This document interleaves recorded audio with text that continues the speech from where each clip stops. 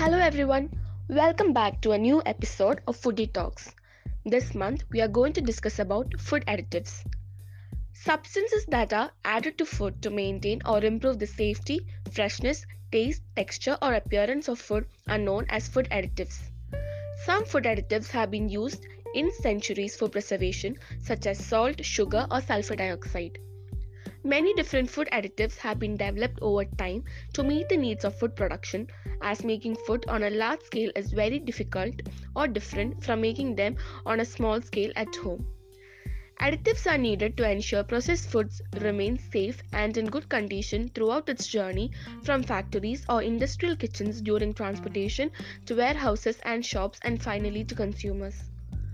The use of food additives is only justified when their use has a technological need, does not mislead consumers, and serves a well defined technological function, such as to preserve the nutritional quality of the food or enhance the stability of the food.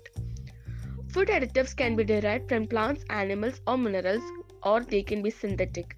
They are added intentionally to food to perform certain technological purposes which consumers often take for granted.